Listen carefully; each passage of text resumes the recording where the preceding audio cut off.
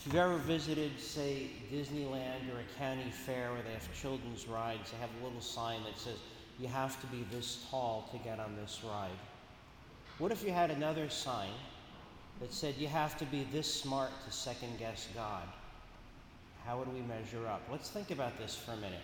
Suppose you had a scale, you had perfect, infinite knowledge, omniscience, which is what God has, and then you have rocks. Where would human knowing be on that scale? Would you put it here? Would you put it there? You can't answer that question. We don't know, because we don't know what it's like to be omniscient. Well, we don't know how smart we are, but surely we're smart enough to second guess God, right? Well, no. And no one can tell you what the stock price will be for Microsoft in 24 hours. Second guessing how God runs the cosmos seems to be a little audacious. I mention this because of this very difficult gospel passage we have today. The landowner makes a deal. Hey, I'll give you a day's wage for a day's work. Okay. And then he decided to be extra generous to other people. And the people who had the original deal said, well, that's not fair. No. You got paid what you were promised. You did what you were asked. You got paid what you were promised. The end. And you might want to second guess that person, but we'd be in the wrong. But we do second guess God. We do grumble and say, that's not fair. How come he has a happy marriage and I don't? How come she got cured and I didn't? Why does this person live and this person die? Why does that person prosper and that person suffer? Reminds me of the story of the end of the book of Job. Do you remember that? Job is a decent guy. When all the horrible things happened to him, his friends come by and said, you must have really made God mad. He said, no, I didn't do anything wrong. So finally he decides to argue with God.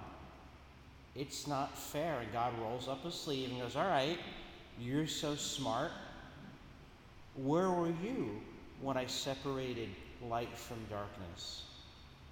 Where were you when I planted the limits of the sea and the land? Man up and tell me how to be God. Go ahead, I'll listen. And Job had good sense to put his hand over his mouth. Life is certainly painful, and life is very often certainly unfair. And there are a number of times when I pray when I want to give advice to God, especially about how to fix people. Do you ever pray like that? Please heal Aunt Mildred, especially her rotten attitude towards me, which is unjust, because I'm always so nice. We've all prayed like that. Don't do that. Don't give God advice. Let's not second guess God. God has already decided what is good, what is evil, what is human, what is not, what is male, what is female, what is marriage, what is sex for. God's already decided all of that. And nowadays, a whole lot of people say, God got it wrong, but we're going to fix it. We have to think about that and just laugh at that. When I was growing up, there was a Broadway musical called Your Arms Are Too Short to Box with God. Our brains are too small, our vision too short and too low to criticize God for how he's managing the cosmos when most of us can't balance our checkbook. What's the moral of the story?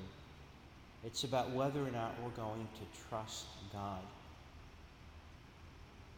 And this is where we have to stand before Christ crucified, who said, I love you this much. And our Father said, Son, your love and trust are vindicated. Good Friday through Easter Sunday proves that God is faithful. And we can choose to trust rather than to second guess God. May God's holy name be praised now and forever.